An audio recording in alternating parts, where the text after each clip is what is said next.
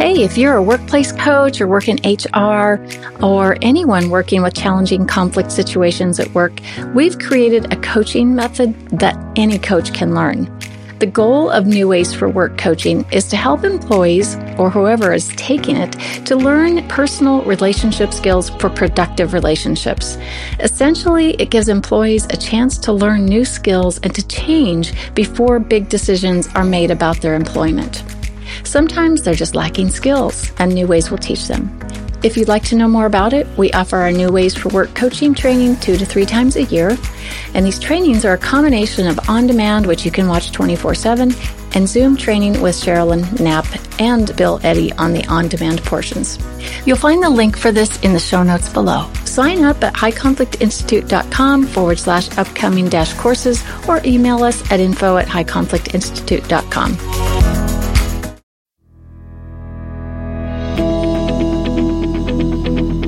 Welcome to It's All Your Fault on True Story FM, the one and only podcast dedicated to helping you identify and deal with the most challenging human interactions, those with someone who may have a high conflict personality. I'm Megan Hunter, and I'm here with my co-host, Bill Eddy. Hi, everybody. We are the co-founders of the High Conflict Institute in San Diego, California, where we focus on training, consulting, coaching, and educational programs and methods that all to do with high conflict. In this episode, we discuss how to avoid sabotaging a successful interaction in a high conflict situation, and how to identify that success and let a win be a win. And you may be surprised about the definition of what a win is in high conflict.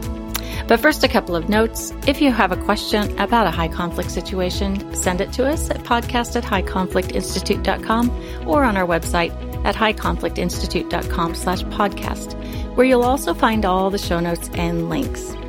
Please give us a rate or review and tell your friends, colleagues, or family about us, especially if they're dealing with a high conflict situation. We really appreciate all of you listeners tuning in each week.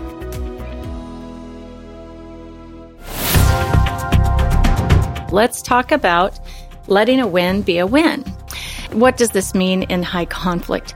It's a little bit different from ordinary situations where we might focus more on an outcome, perhaps, in resolving a dispute or getting a last word in or something like that.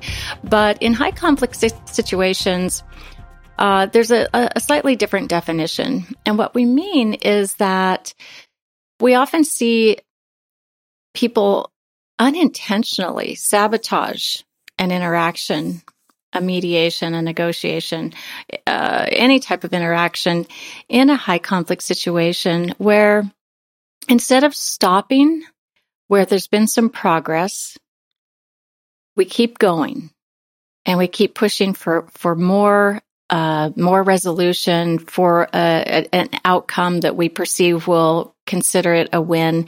And it's not a win over the person. I don't mean that by any means. It's just a win in the situation. Did we make some progress? So Bill, what are your thoughts on that? What's the definition of a win in high conflict? Making good progress. When you seek perfection, you often blow up your good progress. And I think of many cases where this has happened, where a reasonable person has helped keep the other party focused on thinking about options and choices and moving forward. And then they just want to go a little further to have perfection, a sense that, oh, great. Now that we've made a reasonable agreement and you're acting like a reasonable person, let's just go all the way, you know? Right. And kaboom! The example I think of right away is I was doing a divorce mediation with 2 very high conflict. Both parties were very high conflict. They both had lawyers in the room. And we made a little bit of progress in 2 hours. And I was saying, this is great. You know, we've made a little progress. We'll build on this at our next meeting in a couple weeks. We got our calendars out, agreed on the next date. And then as the husband and his lawyer were packing up to leave, the husband's lawyer says to the husband, don't you feel better now? The husband's lawyer was just feeling like, this is great. We made some progress. I'm just going to kind of reinforce that we made good progress, and I want him to feel good about it. And so he says, don't you feel better now? Well, guess what? This is still a high conflict person he's talking to, who pauses and then says, absolutely not. In fact, this is a terrible meeting. In fact, I'm never coming back. And his entire mood just drowned out, the emotions drowned it out, the progress that we had made and we could have built upon, I think. But by opening up emotions, the flood just erased all of that. And I totally understand where his lawyer was coming from. He wanted to reinforce, see, this can work. This can help you. But he should have left well enough alone, just smiled at him and said, good work. Yeah. And right. And let the win be the win in that moment. And that's interesting bringing up emotions because, high conflict individuals mostly have a hard time regulating their own emotions. So if you do open up the emotions, if you go that route, it's, a high possibility that you'll have some kind of eruption or disruption or something that leads to all or nothing thinking. And, I'm out of here. I'm not coming back. That might be an extreme case, but in any case, you can sabotage the good work you've done. I like the concept of choosing your battles. And if you win a couple battles, like you said, let a win be a win instead of going for the whole package. That progress, and this is true, people have found this in therapy, that progress, when you're really trying to go beyond somebody's personality, their way of being, the problems they're facing, this is a slow process. And some people with high conflict personalities or traits really have the potential to make some change and to grow and sometimes outgrow the disorder. Like borderline personality disorder is one that's known for people outgrowing that with DBT, dialectical behavior therapy. And so we have to let things build. We have to let things take some time and reinforce the win, as you said. And I think just congratulating people on their success is so much better than saying, well, now that you're being a reasonable person, let's go for more. Right. And you have to measure and know how much is too much to go for and when to build and pause and when to, meet again and build some more. Right. And the difference, kind of understanding the difference between giving praise for a job well done versus opening up emotions, as you were discussing. Yes. Praise is okay. It's that doesn't open up emotions. You're just you're validating that something good happened. And I think what people might misunderstand in high conflict situations is that many people with high conflict personalities are not used to having wins in their mediations, in their negotiations and interactions with other people. They're frequently, butting heads and getting upset and getting anxious. So when they've had some kind of a win, you're sort of, kind of doing a disservice by, either opening up emotions or just having that last word that's going to blow things up. So giving some praise, though, is okay, right? I was thinking, what can we tell people to watch out for? What's trying for the last word? And I think of the forget about it's that we have. As we say, forget about opening up emotions. And we just talked about how that can blow things up. You want to keep focus on thinking and doing, but also forget about going back to the past. And sometimes, people want to go back to the past and say, well, this is what you should have done before. That blows things up. And trying to give the person insight into themselves. Well, see, if you would just do it this way all the time, you would have friends. And the insight, emotions, and the past are just things to really forget about.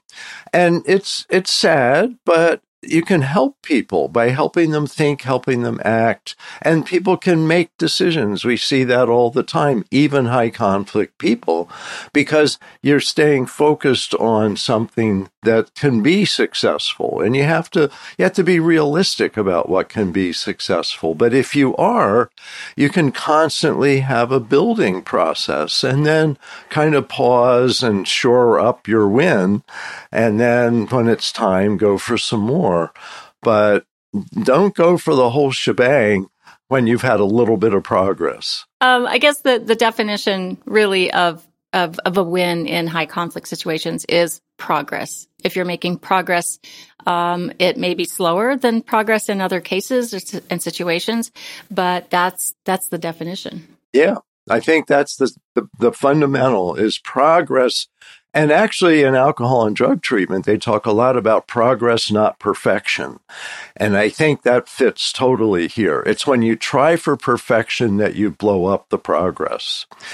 Now, the thought I had, I was remembering back, this is many years ago when I was a therapist, and I was treating a firefighter who had, I think maybe he was in his early or mid-40s, big guy, strong guy, and feeling good about being big and strong. And he had a stroke. Something had happened and he had a stroke.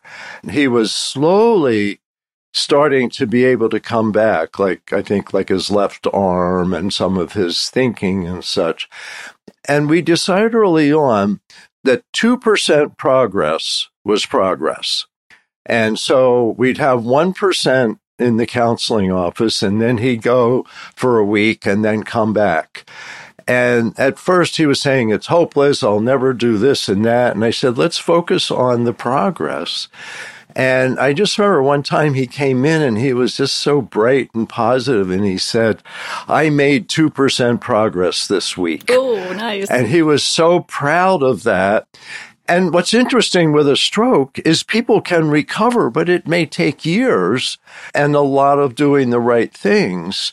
But, there's people that have recovered from strokes completely in, a few years. Let it be what it has to be. Don't stress your body and your brain. Yeah, that reminds me of the book by Jill Bolte Taylor called My Stroke of Insight. One of my favorite books. Yeah, it was just fantastic because she was a neuroscientist of some type, and she studied strokes for a living. And then she had a stroke, and she's just a brilliant person, and she decided to pay attention to everything that was happening to her as she had this stroke so that she could hopefully someday write about it. And I recall she said it took about 7 years to get beyond all of the really hard therapies and the work. So yeah, I like that. It may be slow going sometimes, but there's progress. So take that progress as a win. And, I think of some meetings I've facilitated between individuals who are very unhappy with each other and seem to exhibit some high conflict behaviors and their interactions were not always very fruitful and productive. We use, our proposal technique it's yours. You created it, Bill, to keep a meeting very structured and in a meeting that will get people to some sort of agreement. And I had just really fantastic success, a win, right? There was progress, an agreement was made, and the meeting should have just ended there. But there was another individual in the room who decided to kind of go back to the past, one of the forget about it's, and relate what had just happened to a past event. And that just blew up both parties again. And now they were unhappy, where they just felt some success at reaching an agreement. That's kind of where this comes from. And I also wanted to say, Bill, the giving insight piece you were talking about, one of the other forget about it is really one of the most tempting things that people are kind of a natural instinct that we have to explain to other people that it's something that's really obvious to us and is just not obvious to them at all. And there might be a degree to right fighting and wanting to have a win or to be right, or just you're so ticked off and so aggravated by this person and their behaviors that you might just want to get that last word in or something and give them some insight. And you really have to bite your tongue. Biting your tongue and not going for everything that you'd like to go for.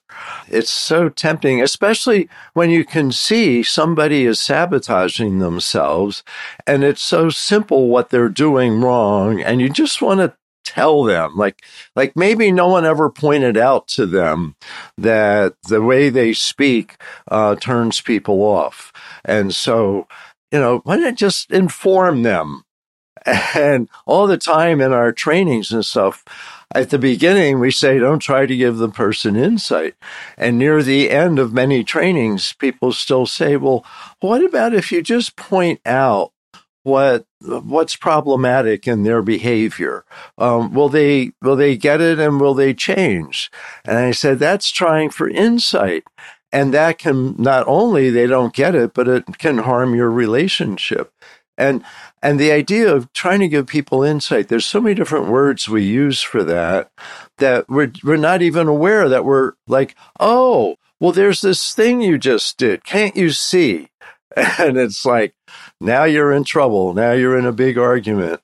So I think being realistic, that's one of the big things we're trying to teach about high conflict people is don't be judgmental.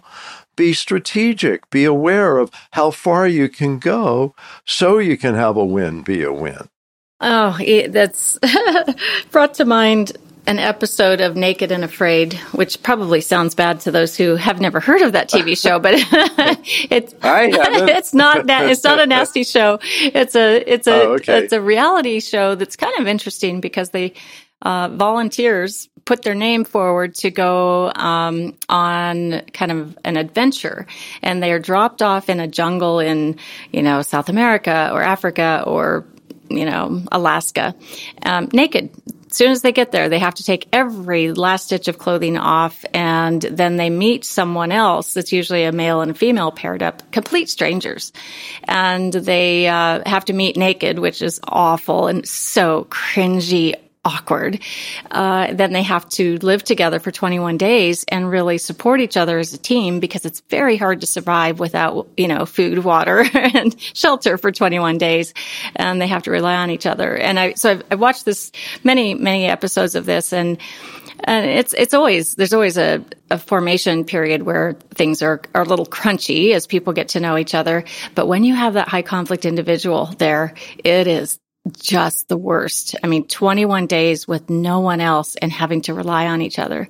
So a recent episode, the female in the pair was extraordinarily high conflict and just very condescending and bossy. And I recall one phrase where she told her partner on day one, within about the first 3 hours, "Let me tell you all the ways you're wrong." And that along with everything else she was doing, there was lots of all or nothing. There was, blame. And so the whole high conflict pattern was definitely there. But it's interesting to hear someone just say out loud, "Let me tell you all the ways that you are wrong." That's a warning sign of a high conflict person, because they're preoccupied with blaming others. That's a line to watch out for. If you ever hear that, trouble is coming. And really, blame is what I think kind of the easiest indicator of high conflict, wouldn't you say? I think so. It's often the biggest. It's kind of like, oh, wow, they're blaming me for something I have no control over, or something that they did. And so blame is really, and it's 100%. It's all your fault. We should name a podcast after that. We should. Oh, yeah, we should. Yeah, it's very telling. And I suppose many people, probably most people, have blamed someone at some point in their life. But the high conflict individual, it's just an automatic first thought. It's how they're programmed. When things don't go their way, when things don't go as expected, the automatic first thought is it came from the outside.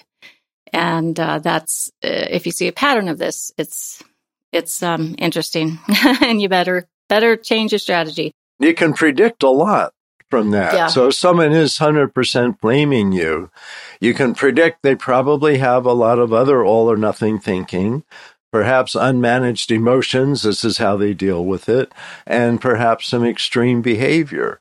And that's why it's helpful to recognize warning signs. And then have your expectations adjust. Because I think a lot of what you're saying, Megan, is that people don't let it be a win because they have a bigger win they're aiming for. And we have to have our expectations be realistic.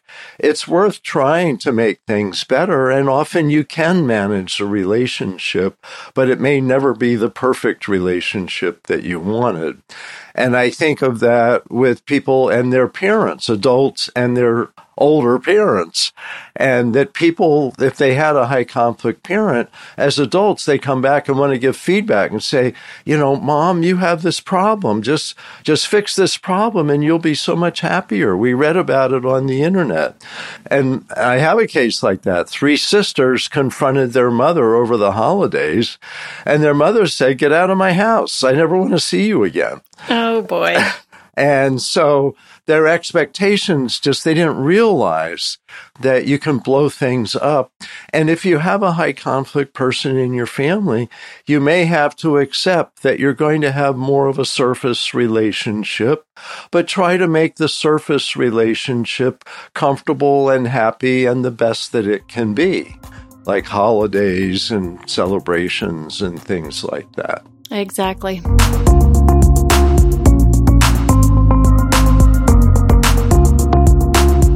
Well, I think that was a good discussion, and I hope it was helpful to you, our listeners.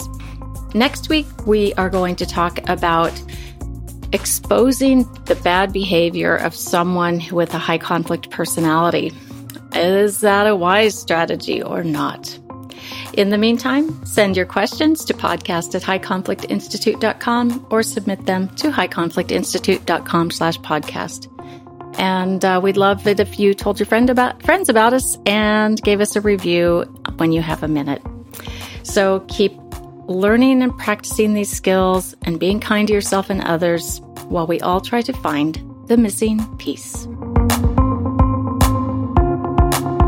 It's All Your Fault is a production of True Story FM. Engineering by Andy Nelson. Music by Wolf Samuels, John Coggins, and Ziv Moran. Find the show notes, and transcripts at truestory.fm or highconflictinstitute.com/podcast. If your podcast app allows ratings and reviews, please consider doing that for our show.